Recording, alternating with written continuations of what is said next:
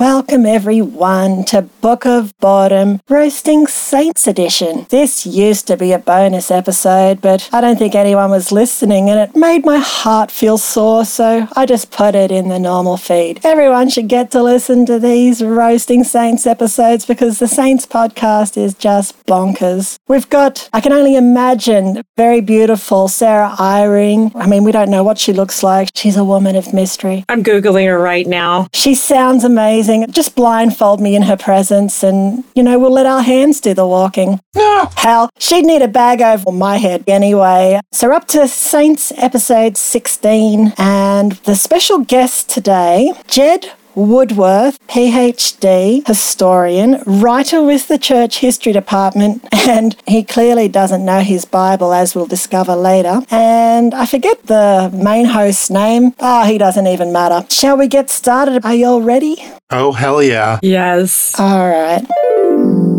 Happy to be back. Oh, thanks, Sarah. Did you hear that? I'm happy to be back too. Yay. All right, let's go to the next clip. I've called this, I'm so excited and can only write it. Oh, that's sad, isn't it? We tend to think of missionary work in the early church as having been performed by men. But in this case, Phoebe is writing back, telling them about her excitement of the revelations that she has been reading in the newspaper, the Saints paper called the Evening and Morning Star. So it gives us a glimpse into how women who were constrained by traditional roles at that time could still show their exuberance in the restored gospel and how they were able to share that gospel with friends. The thrill of hearing a prophet's voice and being able to order her life under the prophetic voice was very exciting. The thrill of hearing prophets. I mean, I know.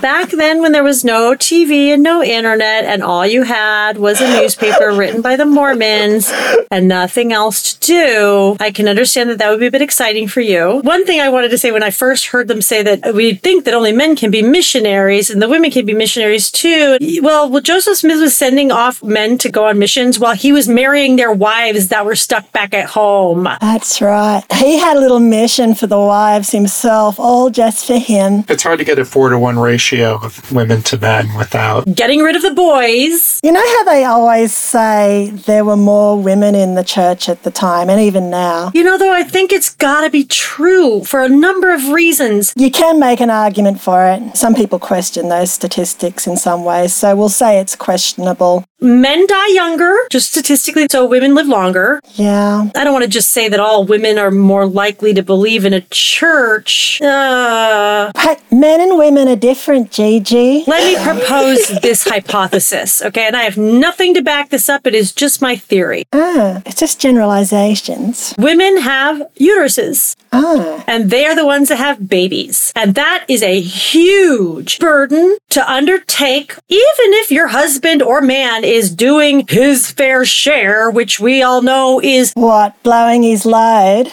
Yeah, that's his one job. That's all he did. Like, he made a baby by putting one in you. So women need community to survive. Right. When I don't have sugar and I have babies to feed, I'm going to my next door neighbor. When I have babies that need watching, good luck finding a man in the neighborhood that's going to do it, especially back in the day. And I'm not saying men don't do their fair share when it comes to labor outside of the home. But look, even now, women do their labor outside of the home and then come home and do a lot of the chores inside. That's right. Imagine what it was like in the 1830s or whatever. Women, of course, they're looking for a community. And if the only community you have is inside of a church that is providing a lot of women around you, you have some level of support. There's no birth control. Like, you're having babies. Like, you need help. They had one lambskin condom that they passed around.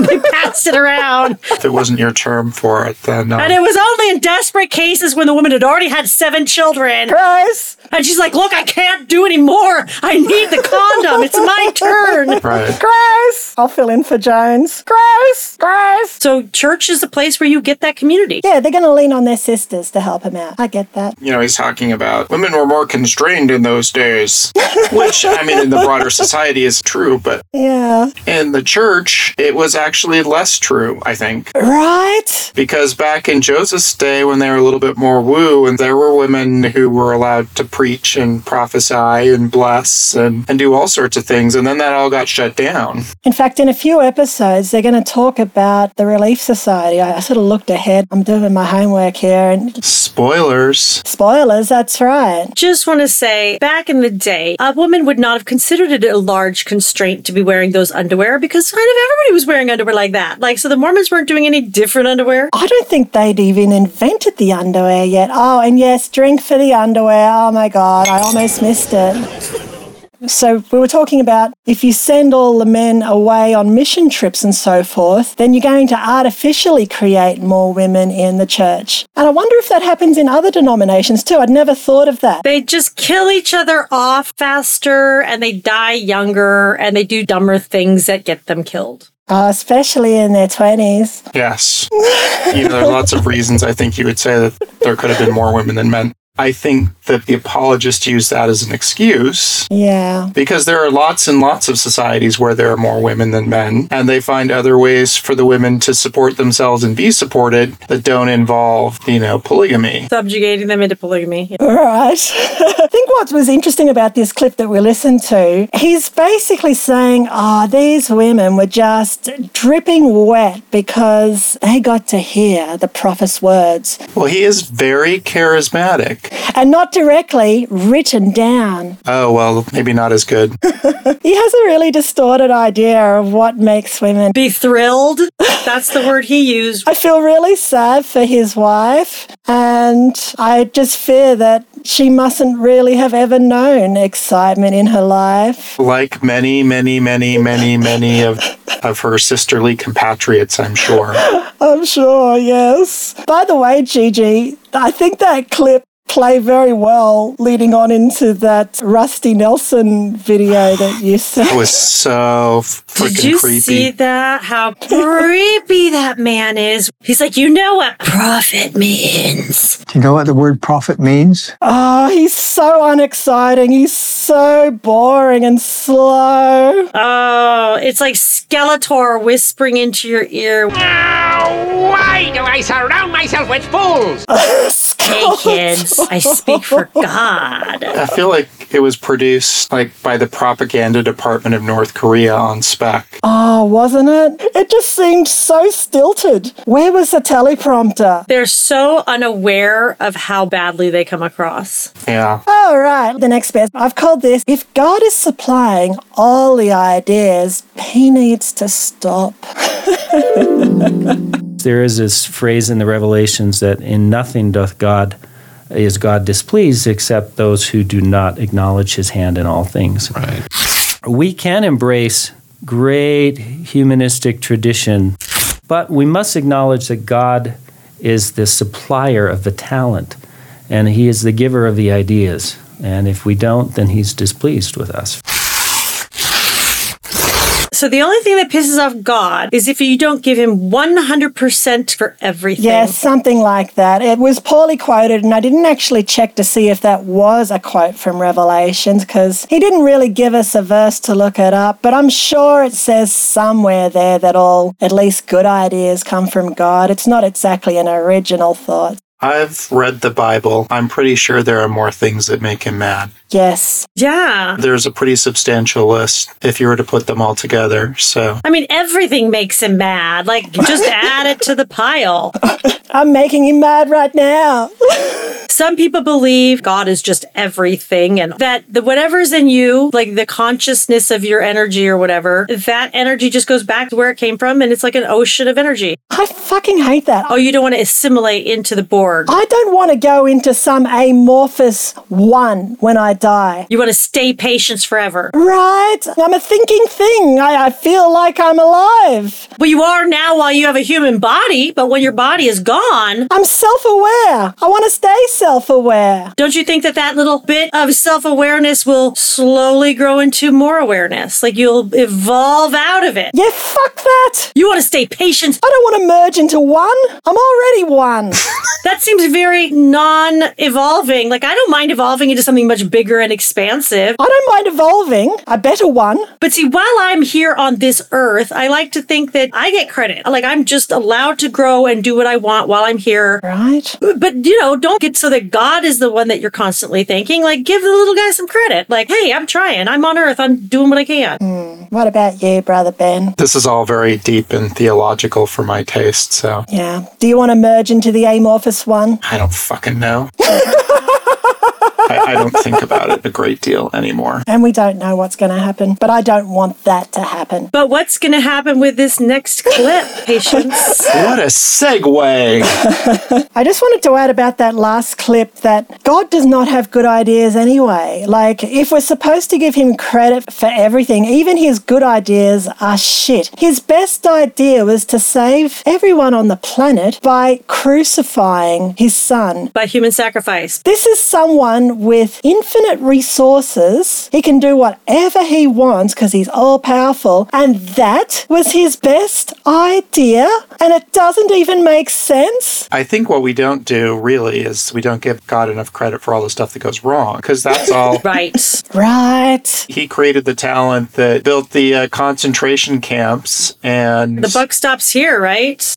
modern capitalism. The children that are starving right now. The unmanned drone killed 100 people. All praise to Jesus. Yeah. We couldn't have done it without him. Like, Hallelujah. Thank you, Lord. Thank you for the droning. yeah, I find it a lot easier to square that kind of world with the non-existence of a benevolent supreme being. Yeah. There's a lot less cognitive dissonance just to think, you know what, it kind of all just happened. There's no plan. It feels lonely, though, to think that way. It feels hopeless in some ways because I think people have a lot wrapped up in the idea that there's more afterlife. But yeah. It often actually makes me feel hopeful. And the reason is because when I was a kid, like a teenager and stuff, the thing that I was truly worried about as a believer was that we were all very convinced that Jesus was coming in soon. And I was like, I just want to have a life, man. The stories about how shitty it's going to be before it happens, like that really worried me. Right? Better get your fucking in now. Well, and I wasn't. I better not get my fucking in now, because who knows if I do it at the wrong time. Blowing your load when Jesus comes back, that wouldn't be a good look, would it? Well, I mean, he knows when I do that every time. Right. You just got to be used to it at this point. But And he knows when to time it right. but like for real, like when I realized that I didn't have to accept anymore the doomsday Christianity in general, and that strain of Mormonism in particular wasn't an inevitable future, to me that was hopeful. Okay. Yeah, some people see it that way. I get the reasoning. I'm less hopeful now than I was when I was 20, just for the record. Yeah. A lot of shit has happened since then. Oh, isn't that funny? The hopelessness. Oh, I'm coming at the thought of the hopelessness. All right, segue. Next clip. So I've called this one, Brigham read this shit and was convinced. Oh my God, what a dickhead. Samuel Smith dropped off a copy of the Book of Mormon in New York to Brigham's sister, Rhoda. And that book traveled through the Young family, converted the entire family, including Brigham Young. And so this was a chance for Brigham Young to meet for the first time the translator of a book that he already had a testimony of. Brigham.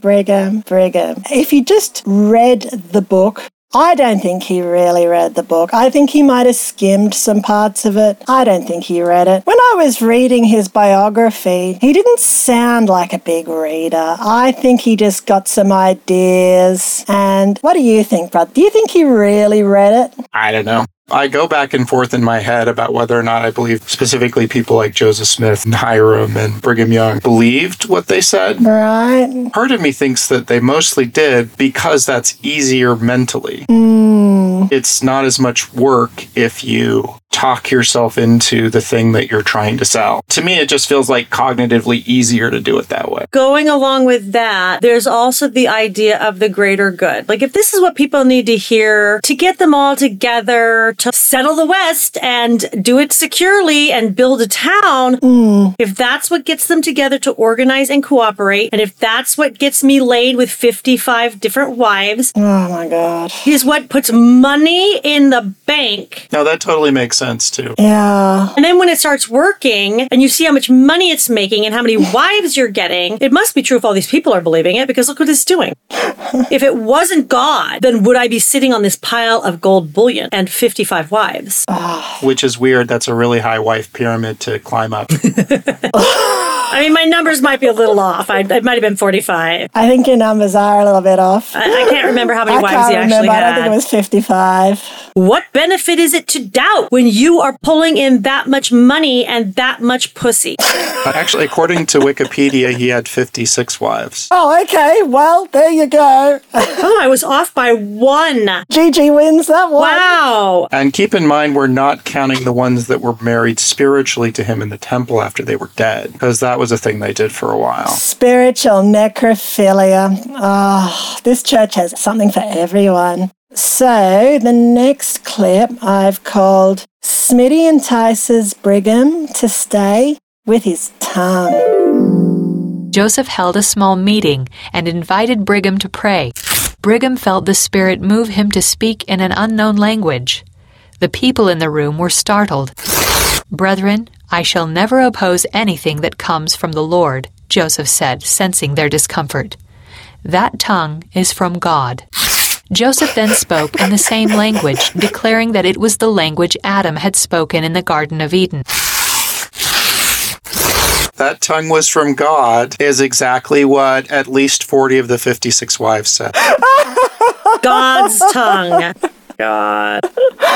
Horrible. I'm terrible in bed, so I think my tongue does not come from God. Mine comes from the devil. But I do wonder, like, when that was recorded, or if that was one of those things that, well, the first written evidence was from 1865, but we're confident that it really happened. I mean, I recall hearing that there were instances of people in the church speaking in tongues, but that it was something that doesn't happen anymore, and that if it ever did, it was more along the lines of a missionary who goes to another land and very quickly acquires the language, like miraculously, which, you know, through immersion can happen. And I'm sure then they exaggerate the acquisition of that new language. But nobody gets up and talks in the tongue of the Garden of Eden. But that was going around a lot, I think, at the time, just in where they lived. Yeah. Some of the other churches, they were doing all that gifts of the Spirit shit, just like they do now. The reason the people there were kind of shocked was because Smitty had just condemned some of the people for using the gifts where it was just copying. That wasn't the real gift, you know, you're getting too carried away. Only he can do it. It's only his tongue. That's right, only he can do it. Nobody else has got God's tongue, just him. Brigham comes along and isn't aware of any of that, and he just starts doing his glossolalia. And Smitty wants to keep this guy because he can see he's got him in the palm of his hand. This guy's a true believer. He can tell that he hasn't really read his book and that he's into him. He wants to keep him, so he starts speaking in tongues along with him. They have this conversation. I wonder what they thought each one was saying. I bet it went something like this. Brigham was like, well, shunda manalaka hunda mastunda. And Smitty thought that means, he loves me. And then Smitty says back, ashtaka mahasikim so hoshtikimi saman. And Brigham thought, he loves me too. And I wonder if for a moment they thought, we should get a room. And then they almost kissed. And they almost kissed. By the way, Patience, I meant to tell you the last episode that you did that. Your speaking in tongues is extremely good. You're very good at it. Thank you. Yes, I was super, super impressed with your speaking in tongues. It's not something I ever practiced. It's not something I ever got to do. It's not something I did a lot of. I've done it more since being an ex-Christian because it's sometimes fun to just walk around the apartment and speak in gibberish. Better than at the supermarket, for sure. I never really did it when I was in church. I always felt like it was me putting on a show and I didn't want to do it if that's what it was. To me, it should be something that was truly a real thing, and I never felt like it was. They would actually tell you, you've got to practice it. You've got to practice your gift. And I'm thinking, no, you don't. How is it a gift then? Yes. Yeah, if it was God, like a lightning bolt coming through my brain, you would anticipate that it was something that I wouldn't even be conscious of it. Right. Like, you would think that you would wake up and be like, what happened? You were channeling God. How do you speak in tongues if you're deaf and mute? Your hands. I don't know. Could sign it. There's so many things that fall through the cracks with various forms of Christianity. Someone always loses. All right, next clip. Oh, this is a good one. We're going to really flesh this out because this guy fucks up. And I'm wondering if he fucks up because maybe, you know how Smitty and Rigdon were working on a different version of the New Testament where they sort of rewrote it. Did they actually finish it? If you get a Mormon version of the Bible, Right. they put Joseph Smith's translations in the footnotes. Ah. For a long time, and maybe still, the actual copyright to that was owned by the Community of Christ because Oh, really? Lucy took it with her Good on you, Lucy. after Joseph died. You got to take something with you from all of that horse shit. Interesting. There's sections of it, like one that sticks with me is the very beginning of John in the New Testament, where it's something like, in the beginning, there was the Word. I think it's really beautifully written in the King James Version. And he does this whole big thing with it to try to make it square with Mormon theology, which is all in footnotes of the LDS version of the Bible. Mostly, I think, in the New Testament. Right. Never finished it. Are you able to find Acts chapter 2 and see if there's any footnotes? Because I'm curious if what this fellow is saying is based on Smitty's interpretation of it, because what he's saying is pretty different. So, what did you find, Brother Ben? So I guess he did quite a bit of stuff in Genesis and Exodus too. Psalms, Isaiah, Matthew, Mark, Luke, John, Acts 9 and 22. But not chapter 2. Well, this guy really fucked it up. So here's what I was talking about real quick. This is John 1:1. The original verse in the King James. In the beginning was the Word, and the Word was with God, and the Word was God. Such an iconic line. It really is. Joseph's version was, in the beginning was the gospel preached through the Son, and the gospel was the Word, and the Word was with the Son, and the Son was with God, and the Son was of God. He just wants to take all the mystery out of it, and the thing is, you can't, you know? I remember, like, the first time this really struck me, I was on my mission, and I was reading through John, and I'm like, and this first chapter is, you know, I think very nicely written, but the theology from, like, a Mormon standpoint, it doesn't make a lot of sense. No. And so Joseph rewrote it to make it fit the theology. Right. A lot of what he did were things along those lines. Thank you for letting me have that digression. I enjoyed it. Good. I sometimes nerd out on parts of the Bible that I think are cool too, so there you go. So Jed Woodworth, PhD, fucks this up. Let's have a listen. Acts chapter 2, where on the day of Pentecost there are Christians who have come from all over. Many of them are not able to understand each other. They speak different languages, but in a spiritual outpouring on that day, they suddenly were able to understand each other and spoke in a common language. No, they weren't suddenly able to understand each other, and no, they did not speak a common language. Let me tell you the first bit of Acts chapter 2, and I'm going to read it from the NIV because it's easy to understand, but it wouldn't matter what translation you read it in. When the day of Pentecost came, they were all together in one place. So this is the very early Christians, mainly the apostles. Suddenly, a sound like the blowing of a violent wind came from heaven and filled the whole house where they were sitting. So there can't have been that many of them if they were all together in one place, hey, and they were in a house. They saw what seemed to be tongues of fire that separated and came to rest on each of them. All of them were filled with the Holy Spirit and began to speak in other tongues as the Spirit enabled them. Verse 5. There were staying in Jerusalem God-fearing Jews from every nation under heaven. Except the ones that were in the New World or Australia or New Zealand or the islands or East Asia. Yes. Jed said that Christians from everywhere came together. No, these were Jews. They were all in Jerusalem at the time, some festival or some holiday or something. I forget what the explanation is. But it wasn't Christians that came together. And this gets reiterated multiple times all the way through. So verse 6, when they heard this sound, a crowd came together in bewilderment because each one heard their own language being spoken. So they weren't talking in a common tongue. You got it, Gigi, star. These apostles or whatever were speaking, but apparently the people listening on could hear their own disparate languages being spoken. But they certainly weren't conversing. Verse 7, utterly amazed, they asked, aren't all these who are speaking Galileans?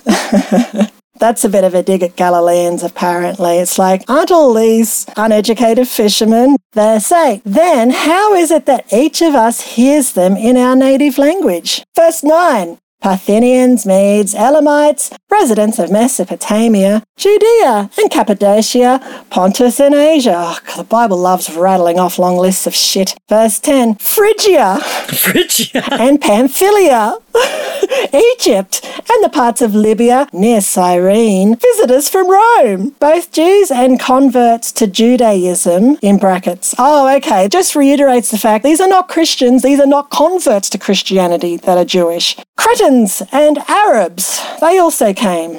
And it says, we hear them declaring the wonders of God in our own tongue. God is great. He made the world. Oh, isn't he wonderful? Look at all this shit he's done. He helped us win wars, blah-de-blah-de-blah. And they were hearing it in their own tongues. They weren't conversing with each other. Maybe they were all hearing gibberish, but they felt something that communicated a feeling to them all together.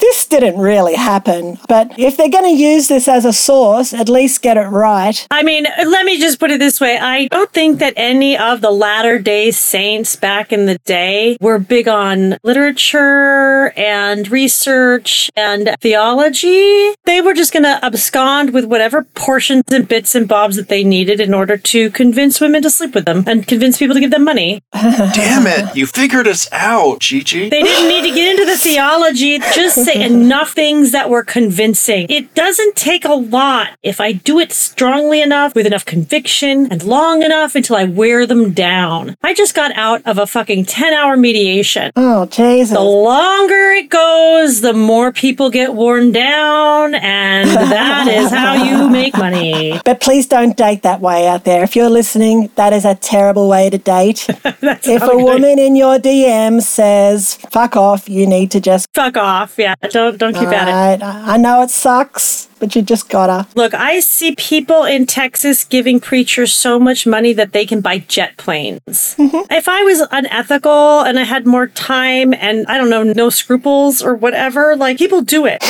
And it doesn't take a lot of theology or study. It takes psychology. Can you imagine the psychology of someone actually convincing a woman to sleep with them by speaking in tongues? I just can't picture that happening. They were thrilled. I don't buy any of it. No. Next clip. A word so wise it has no fixed meaning, because a lot of this episode was about the word of wisdom coming in and a few other things that I skipped because they were just so fucking boring. Anyway, let's have a listen. Sometimes when people learn that the word of wisdom has been understood and practiced in different ways, they get concerned. The brilliance of the revelation, from my point of view, is that it can be interpreted in different ways over time according to the circumstances of the saints. In the 20th century, there was a more exacting standard that was asked of the saints.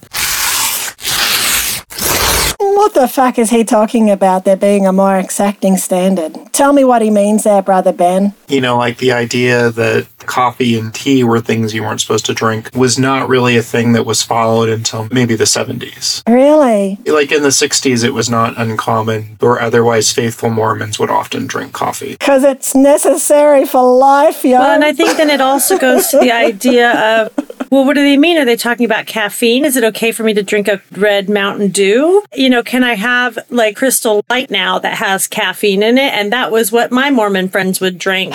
because it's not a hot liquid and it's not coffee, but they were drinking just as much caffeine. Then what does it mean to only eat food that is in season? Now, that's never been followed, but Why did that rule not take off? So it's a very subjective on how it's implemented. He talks about it being more exacting now, but the thing is, you got the Utah Mormons drinking Coca-Cola, but some other ones, that's not a thing. But that got the official okay. Did it? The Word of Wisdom is not talking about these things. Oh, really? And keep in mind that the church owns many, many shares of Coca-Cola Company and PepsiCo and all the others, but Who gave it the official okay? let me find it. But I remember there being a lot of speculation because at the time, and I think still, you couldn't buy caffeinated beverages on BYU's campus. Oh, really? That they might finally be able to get something besides decaffeinated Coke. Such an exacting standard in the 20th century. My God. I asked our friend the chat bot here, which I'm just going to call it the chat bot because I don't like calling it the chat GPT. Chat GPT-3, because there's 4 coming out soon. It's going to be even smarter, Gigi. It's going to blow your mind. Yeah, I'm scared. I will pay whatever it costs to have this in my life every day. I know, right? I said, chatbot, explain like I'm 5. What is the word of wisdom for Mormons? The word of wisdom is a set of guidelines that members of the Church of Jesus Christ of Latter-day Saints are encouraged to follow. It is found in the Doctrine and Covenants, which is a book of teachings and revelations that was given to the church's founder, Joseph Smith. The word of wisdom is meant to help people make good choices about what they eat and drink